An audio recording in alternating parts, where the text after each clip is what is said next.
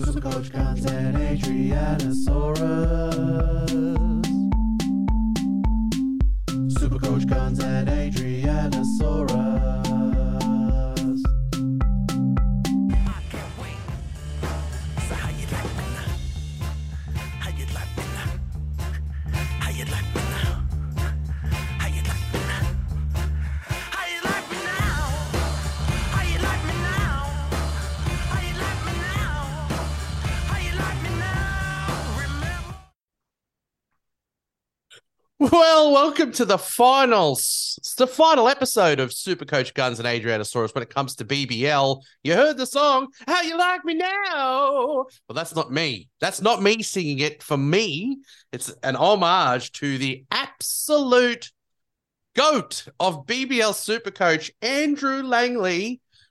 This bloke has gone back-to-back in BBL Supercoach. It came right, Diabolic Ankle is his name.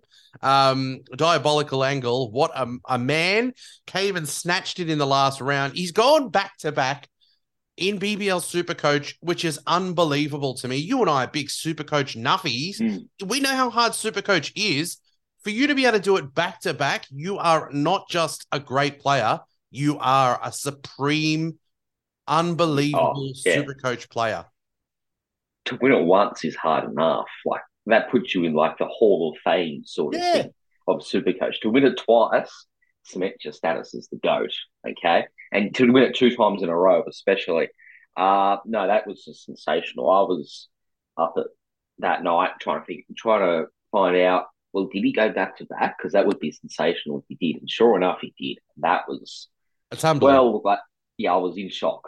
You know? Yeah, I mean, look, I sort of didn't finish off the year. In some ways, I didn't finish off the year like I wanted to, but it really put me in a good mood. He seems like a nice bloke. He's very accommodating to everyone on there for chats and just a good all-round bloke. I love the fact it's just a good narrative. You know, he's gone and snatched two in a row. I had to leave a comment on there saying, you've etched your name in the stories of greatness when it comes to Supercoach. I think in AFL Fantasy, someone might have gone and grabbed a win twice. I don't know if it was back-to-back or not, but I think Supercoach is harder, and I just reckon there's a good chance it'll never, ever be repeated again. I'm going to tip him to go a three-peat. I wonder if they should put some money on it. Oh, man. If only Sportsbet did odds. I mean, imagine if he wanted to run a Patreon. He's like, it's going to be $100 a month. You'd almost be tempted to sign up. Show me how you win it, mate. You just won two in a row. Yeah. Like, I think Honeyball did an interview with him at the start of this season, going through strategies and all that. Let me see if I can find it here. But it was fascinating. And in hindsight, I'm just going to follow exactly what he does next time. Yeah, I love to chat with him too, because I think it's just a really calm, methodical sort of way to play it. I'm an emotional player and I play some silly things sometimes. Look, while we're on that subject, let's talk about how we went in the final round, how our final rank landed. I think I should go first because I sucked more than you, which means I should probably go first. In the last round, where are you, Ado? What did you get? I'm so sad. I don't even know. Where's my... I've just updated the app and everything, and I still don't know how to use it. All right, I finished with an 846, which I think was probably a bit under par. Yeah, it was, because I went down 150 spots. I finished in 510th for the year, so I started stronger than you, and you came home much stronger than me. There was a good point, not too far out from the end of the season, where I was beating you. But look, I sort of petered out a little bit. 510, I'm okay with that. I in the top 1,000, I'm always happy if I can do that. I like to go for top 100. You do know I'm a big cashy player. And I did, in the last two rounds, I was like, I need to win these head-to-heads to make the finals. And then in the finals, I had to just match. In one of my head-to-head finals, the guy had two more double players than me. One was Caleb Jewell, and I was worried about him. I was going to bring in Steve Smith, but I was like, it's better for me just to match him with the Caleb Jewell, who I had on the bench for a loop and didn't even use him anyway. Of course, that's the way it works. But I played absolutely specifically head-to-heads to win those head-to-heads, and I did. And I cleaned up, I cleaned over $1,000 in the cashies, which I consider to be a good thing. When I know that I'm not going to have I'm not going to finish top 100. And I knew I wasn't going to finish top 100. I was like, let's just win these cashies if we can. So 510. Look, it wasn't the best year in the world for me.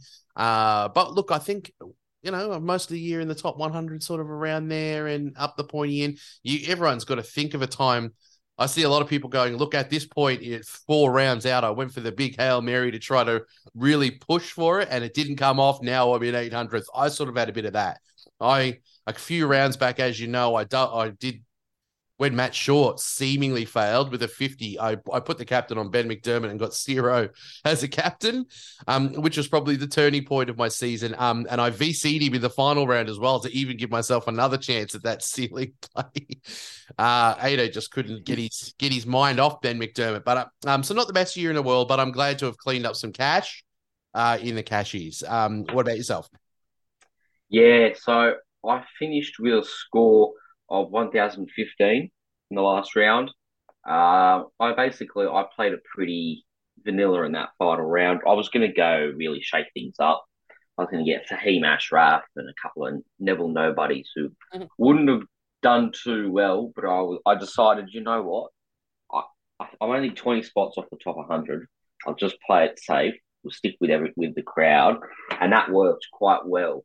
Yep. So I ended up finishing 77th overall. Wow. A very late resurgence, mainly off the back of Steve Smith, who I owned for both of his tons.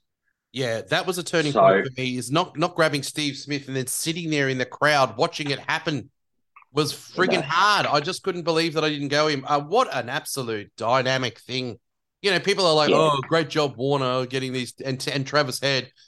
On the back of what Steve Smith did, I reckon the test players and the big names coming back in was well worth it.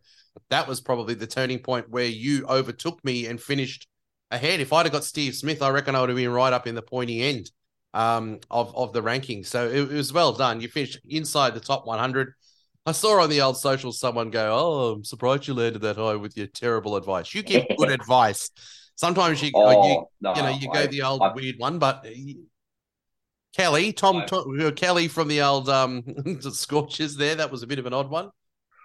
I've had it. No, he's right. I have had an absolute shocker with advice this year. I played it too safe with the advice I was saying to him. I played too safe with my advice, and I went too risky with my own team. And the risks actually paid off this year. They don't usually. And so maybe I should just tell them what I'm doing, and that what I'm doing is the best thing to do, and let's see how that goes next year. Yeah. I think, well, look, a highlight for me, look, I probably, nailing the big Matt Short score as captain was probably, I think that's the case for everyone. I think it was just one that was commonly picked. I don't think it would have hurt much more if you didn't do that, which I guess I was happy with. The low light was obviously McDermott with the 0 points as captain. You never want to get that. He's going to be like 70,000 next year. Yeah. Will I start with him next year? Definitely at that price. I mean, I don't even know if you'll make the team, to be quite honest. So yeah, look, Matt Short was a highlight, and probably Ben McDermott was a low light, probably closely followed by Stoinis. I stuffed around and got a few things wrong with him. Darcy Short, and there's a few in there that I kind of thought might have been on for a resurgence. In a way, I was thinking about them like I was thinking about Stoinis, like Inglis and Stoinis are an absolute bargain. They'll be near 200k for the whole tournament. Well, that was true with Inglis, but not with Stoin. 0 points as captain. You kind of, as soon as I got the 0 points as captain, I was like, well, I'm not getting the top 100 now. Yeah. So that was probably my low light. What about yourself? My low light, I think, Matthew Kelly in the second round was probably my low light, which is maybe a bit not low enough. No, I think Matt Kelly definitely was a low light for me in that second round. He only played one game, got 40 points in double. And because I warned you off it. I warned you off it. You warned me off it. Everyone warned me off it, actually. And I was like, you know what? No, this is my year. I'm going to do it. And sure enough, it backfired. And that's when I was like, okay, just start playing for overall rank rather than win. Okay. And then there was the unfortunate situation where I couldn't actually ever bench Luke Ben McDermott in the last 5 rounds. So I've had all of his terrible scores for the last Yeah. 5 rounds. Oh, I had no way of defending it. I could have played Inglis up there, but then I would have lost me somewhere else. Would have had too many batters, or would have had either too many bowlers, or would have moved people down. Ended up being, I just had to play Ben McDermott as my starting wicketkeeper and put Inglis in my batting, and I yeah. couldn't. It's I been one of the all-time stinker years in BBL. I tell you that much. All right, well, let's move on to the season highlights and the season lowlights. Three highlights. Well, I mean, we'll go one highlight each because there's probably a lot in there that are going to be similar. I keep referring back to the Matt Short 100 on the last ball to win the game. That was amazing to watch, and particularly when your super coach is matching up because everything's going swimmingly. Your super coach, he's your VC or C. And it was a really great moment. You always love those last. It was like Bevan, the last ball sort of win, ball to win it and then go to his 100. Matt Short is just got so much swag, I just love the way he goes about his business. I'd love for him to go over the IPL. I can't believe he's not gone over there and just got some decent crumb. Good bowl, solid bowl, better than part-time, terrific fielder, and just the kind of batter that can take a game away completely from the opposition. I thought it was great. What about yourself? So my favourite's going to be pretty obvious. It's going to be those Steve Smith twin tons. Yeah. Just that it was incredible to watch him do that. Like he looked so far above everyone else batting on each of these grounds. Like he doubled what the Sydney Thunder scored. No one got anywhere near him in that Sydney Smash in terms of a high score. And then at Coffs Harbour, that ended up being kind of a tricky wicket to bat on. Like it wasn't as good as what Steve Smith made it look. And he never got himself out. The only way he got out was because he got barbecued by Henriquez in those two He got games. a few chances in there too, things that he's lucky. He's very lucky. But no, I was at the Sydney Smash and and the hitting in that game, it was just phenomenal. You just watch him and you're like, no wonder he's up in the circles of the greatest of all time or in the world at the moment. He was so good.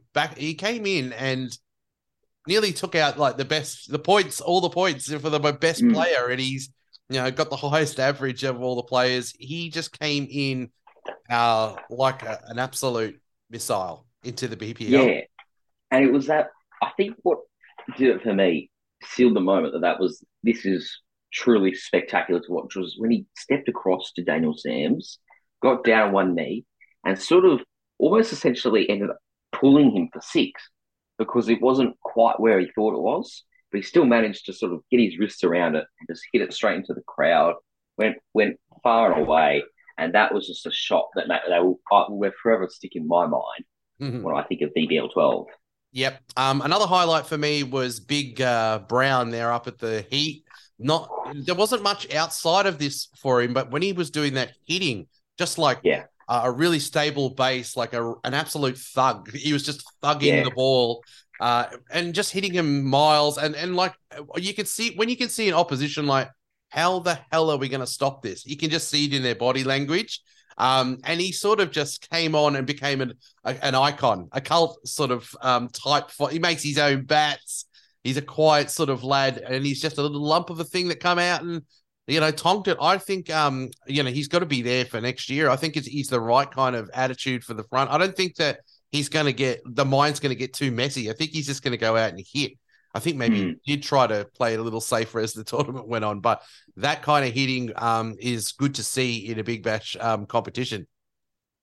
No, it is. And there was that game against the Sixers was it against the Sixers? Yeah, I think it wasn't. It was the game before he played the Sixers where he scored like 62. Oh, it was against the Sixers. It was 62 off 27 at the Gabba. Like he just went ballistic, and I was like, okay, I don't think we can stop him. And I conceded defeat at that point before, and it was halfway through the first innings. That was no. Anything for you?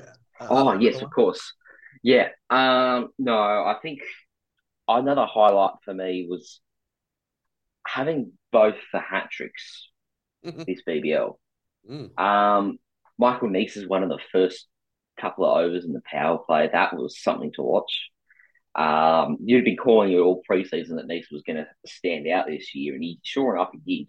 I think he nearly won the MVP votes. I think he might have actually in the end. Yeah. But no, yeah. So yeah, Michael Neese was a standout with that hat trick, and just him in general this season was a standout. I did like how of course, the best moment for me outside of Steve Smith's twin tons was Zampa trying to run out Tom Rogers at the non-strikers end. He woke up the giant, didn't he, with that one? Oh, But the old man cad. yeah, the old man cad, and an hour later, Tom Rogers had 5 for 15 and had terrorised the Melbourne Stars. But that's also a low light for me because I traded Tom Rogers out 30 minutes before that game started. A highlight for me was one Patrick Dooley. What a man! I love him. He's just got the energy, hasn't he? He's a bit of a wild animal of a thing. I love the celebrations. I love the energy. I love the weird bowling style. I was sort of like the same as you. I was like, well, he might be sort of a half a seasoner, but he was really the anchor of their Yeah, spin attack for sure. And I think because he's never easy to pick. I think others might get a bit more used to him, a la like Rashid, but I just yeah, still think that sometimes it'll come out looking like the traditional offie, and it confuses people just because of the way that it comes out of his hand. So I think sometimes he will just trick people. He had a really good season. It was a pity that injured towards the end of the season for him. I think they could have really used him, but watching him run around this year, because he came in as the COVID replacement player. Remember for the Heat? yeah. When first we I saw him, did. and he's gone and jagged a contract, and I think he took it with both hands and became someone that was really enjoyable to watch in the BBL. Yeah, no, that was one of the good stories of this year. And I've got to say, I got that very badly wrong. I thought for sure he'd be figured out pretty quickly. And, well, no, he wasn't. So I hope that he just keeps going about his way and keeps performing. Yep. Yeah. My final highlight for me was, well, I don't think I could put a specific moment on it, but finally having the emergence of Will Sutherland. I mean, it had been a long time coming. We were just sitting there waiting for when it was going to happen. It's finally happened. He's a super coach. He's a gun scorer now, really. Hmm. Yeah, he finished the season with a 51 average, but if you comb a little bit deeper, it was a high 60s when there was no Andre Russell. So I think he'll be someone that will be a popular selection to start the year with because he's still 15 points undervalued. And yeah, no, I'll definitely be owning him next year. And he was very good. He was Yeah. very good in the back part of this year. Yep, we've been waiting for him to emerge, and he certainly did do that this year. The low lights, I guess, for me is how do you shit the bed like the Brisbane Heat did against what's the name the other day and miss their home final? Hurricanes, yeah. Yeah. Oh, that was certainly something to watch. I didn't quite watch the game live, so I went back and watched the KO mini of that, and that was It was like, all they had to good do is viewing. just hold their bat there, covering the middle stump, and they would have still been able to get a run or two more. It was just like, is there some bets on here? Some betting, rorting going. How do Yeah, you drop that one? Yeah, so that was probably a low light. Look, I'm no Heat fan, but they've had a pretty good season. I think their energy, I think it's a real advantage for them playing at the Gabba, don't you reckon? yeah, no, I think it is, and To drop uh, that. Ooh. the Thunder would have been nervous watching that game too because if the Heat won, then they didn't have to worry about the result in the final game, which they nearly butchered. They nearly butchered the result. Like they nearly lost an unlosable game, really. Again, Yep. My low light, I gotta say, maybe Matt Short's finish to BBL 12 Yeah, it was in a the bit regular season. milder, wasn't it, than what we'd I, seen at the start? Their whole I, team, that strikers in yeah, general.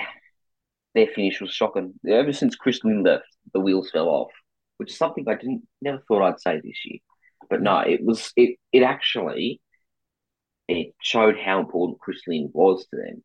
And no, it was a very disappointing finish. Matt Short lost all composure and kept finding new ways to get himself out in the back part. But fortunately, that just drops his price for next year. So Yep. I'm all here. I'm here for it. Melbourne Stars, they've got to get a mention on the old lowlights for me. What a basket case they are. Look, it's not great when you lose Maxwell and Stoinis for good portions of the year. I felt like Stoyan was phoning it in a little bit as well. Look, they had some other players that I think they can take away some highlights. Bo Webster in there was very good. I just thought that they didn't like when you look at the professional outfits like the Sixers and the Scorchers. That's an energy that I think these other teams like the Stars should be trying to replicate. Maybe you don't do it the same way, but you need to find the professionalism, the energy, the pride in performance. Those kind of things. I didn't really see that from the Stars this year, and then they were a real disappointment. They've should be a hell of a lot more successful than they've been as a franchise. I know that they did a shit the bed in the final once as well. But I thought they really lost a lot once Bolt left, to be quite honest. Bolt was okay but he was still a handful for any batter facing him, as we expect from Bolt. But look, I know they've punted the coach, haven't they? The coach is done. Yep, Dave Hussey's quit. It looks like he's done for his coaching career now. Yeah, I think he overthought it, to be honest. I think he was a perennial overthinker. He had a good stint, but I reckon his overthinking might be more suited for commentary rather than actual coaching. Yeah. I think the other Hussey would be a better coach, personally. Yeah. Yep. All right. Anything else for you, Lowlight? No, not for me. No, I think I'm good. Yeah. Yeah. Look, I've got to Right. say probably low light would be, a couple of the key Hurricanes in there. Matty Wade, a bit of suspension, a bit of, I think there was poor leadership in there. It didn't look like a well-led team. And I think that some of their big guns failed to fire. Ben McDermott. We're relying on people like Caleb Jewell, who stood up, I guess, unpredictably at times in there. But I just think they really I don't know. They just didn't have the right mojo this year, did they? And one of the favorite teams on paper, we were tipping them.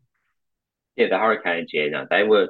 They should have really made finals comfortably. They should have been pushing the Sixers and the Scorchers really with that roster. No, it was really disappointing for them. Yep, disappointing. What's something you've learned from Supercoach this year? What have I learnt? Uh, the old adage, if in doubt, pick the bowler, is a very important thing to follow. And I should have followed it more often than I did this year. Yeah, I think for me, we convinced ourselves that wasn't a thing because we were like, you can go batters. It seems like the year of batters.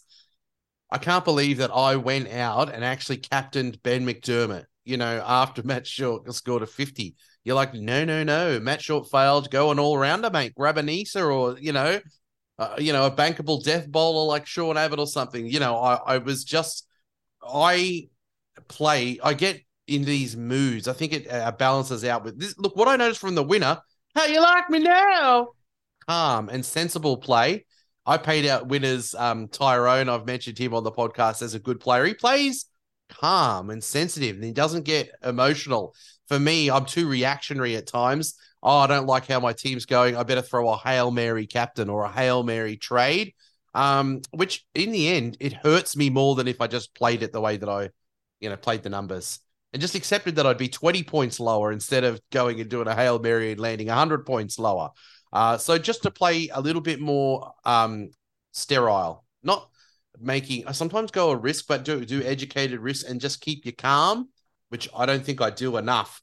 I did what I do every bloody season, really. I go so well, and then at the end, I want too much, and I go and lose a couple of spots at the end, So that was probably what I learned. Our end of season awards, you can kick it off with our Wicketkeeper Player of the Year award. Who is it for? Alrighty.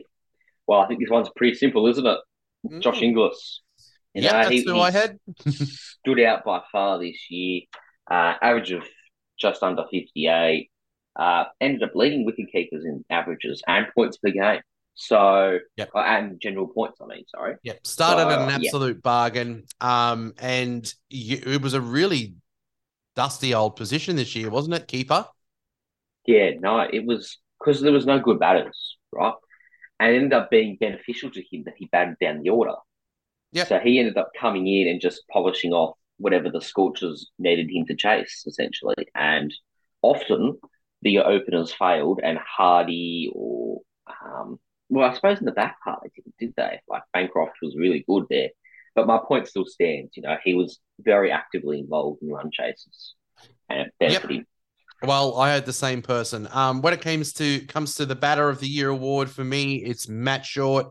I know it's boring, but a bloke who's averaging 78.8. Look, you could give it to Steve Smith, but that was 4 games, wasn't it? Over a 14-game stint with Matt Short, I've got to give it to him. He's also got that handy jewel as well, which is always useful for Supercoach.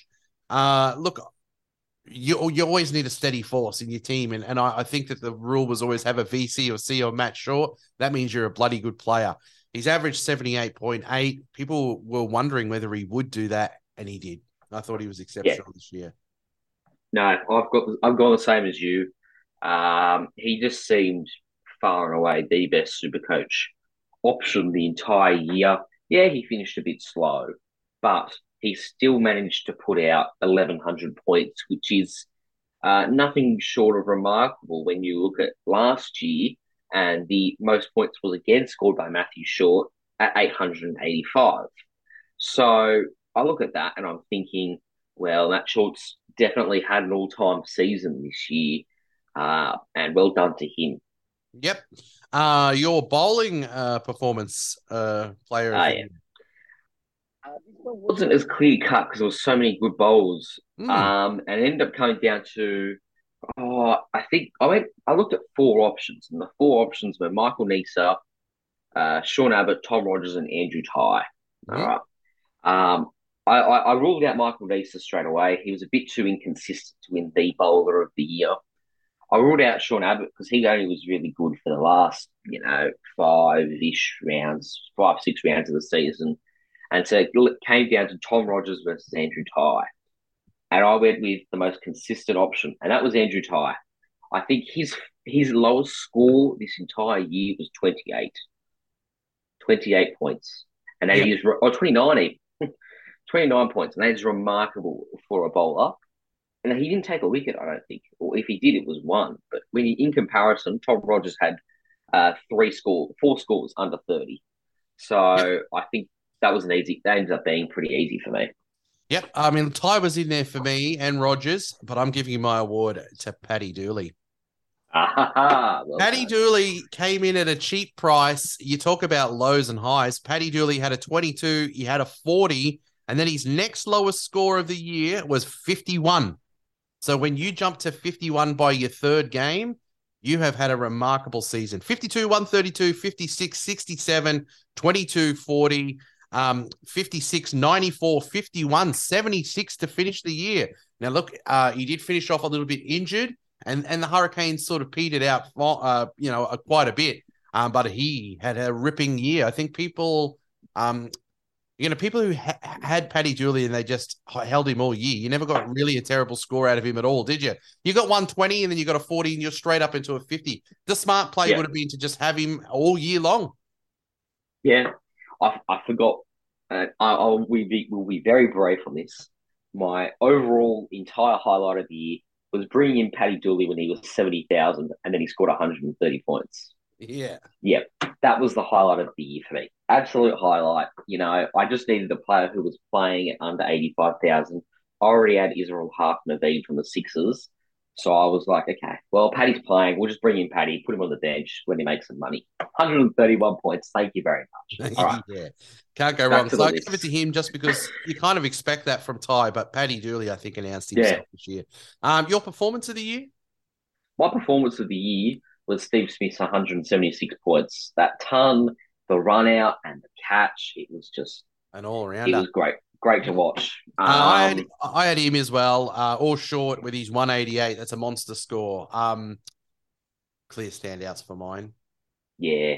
No, The they were difference, they the were reason why Steve Smith probably wins it is because less people owned him. Everyone owned Matt. yeah. And the 188 was the double, I'm pretty sure, in the end.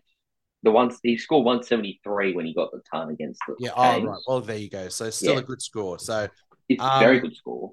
yep. Yeah. So my batter rookie of the year, I went with Tom Rogers from the Melbourne Stars. Um, the criteria for the rookie of the year was you've played less than 5 BBL matches in your career, and so it wasn't based on price at all. Tom Rogers, he was really only in the Supercoach. He was only in the plans of Supercoaches from probably, I'm going to say, a week out from the start of the season. We all thought that he was a shot at opening the batting, and he was. He did, and he averaged 35 doing so. He improved as the season went on, and I think it wouldn't shock me to see him go on a run of form next year and, surge up to that $175,000 sort of range at some point next year. Yeah, I think they sort of unearthed a good one. Yeah, I can't say. Well, I mean, I'd probably say Brown. I know that there wasn't that many good scores in there, but I think it was the right nature for what they need there at the yeah, top of the order.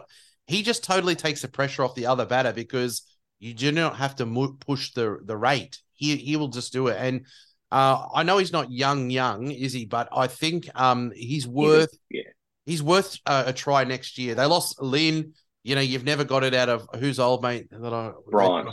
Brian for years. I think Brown is the right thing. I think he's like Paddy Dooley. He's got some sort of cult status type stuff Yeah, to him as well. I think he'll put bums on seats. And I think if he just keeps a clear mind, I reckon he'll start at the top of the order next year. He'll be better for yeah, having his first season in there, done and dusted. And I think he'll be good. And also an honorable mention there to the bowl, Spencer Johnson. Maybe didn't is it? Oh, he's bowl that we haven't yeah, done yeah. bowl. We've, Oh, we've well, got there you we've go. got the I'm giving awards coming away up here. bowl. I'm giving away bowl. Spencer Johnson. He Ooh, was a handful. I like him there. I know he's not young either, and a lot of them are like, well, we've known him in the circles, but he's been a bit injured at times. He looked tough to hit. yeah. He Um, looked seriously quick, didn't he? yeah, and I think the heat of I think they were one weapon like a Meredith type speed bowler short. It was Yeah, all Nisa. It's no surprise to me that the Heat started winning. They got 3-4 in a row. It coincided with him coming in. I think yeah, he was one of the real finds. We were talking about in the start of the season as being a loop. He came in and didn't get dropped again, and I think he really complemented their outfit. yeah. He would have been a good pick if he went with enough, and then he comes in and he starts scoring well enough. You know, you'd be laughing if you picked Spencer Johnson from round one as enough. No, my bowler rookie of the year was Paddy Dooley. Now, of course, you had him as your bowler of the year, so that makes sense why he's not your rookie. But I went with Paddy Dooley. He only played the one game, and he just came out and he was on fire, as you said earlier. Like it was nothing short of sensational. It was great to watch, and I just hope that he keeps doing his thing next year. Yeah, Who was definitely. your Who was your breakout player of the year? I think the breakout player of the year.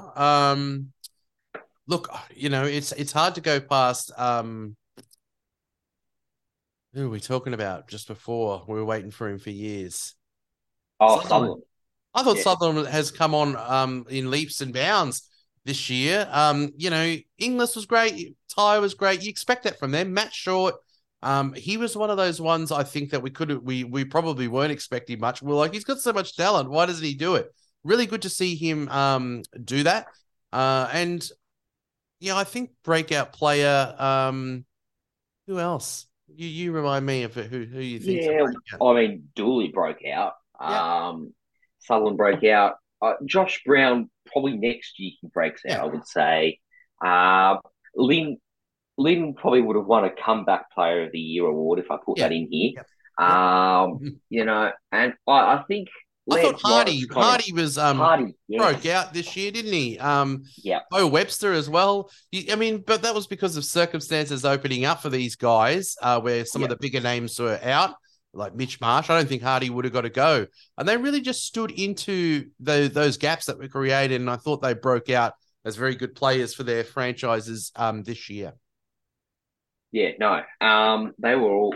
There was a few players that really broke out, but I think I'm in agreement with you. The number one breakout player of the year was Will Sutherland.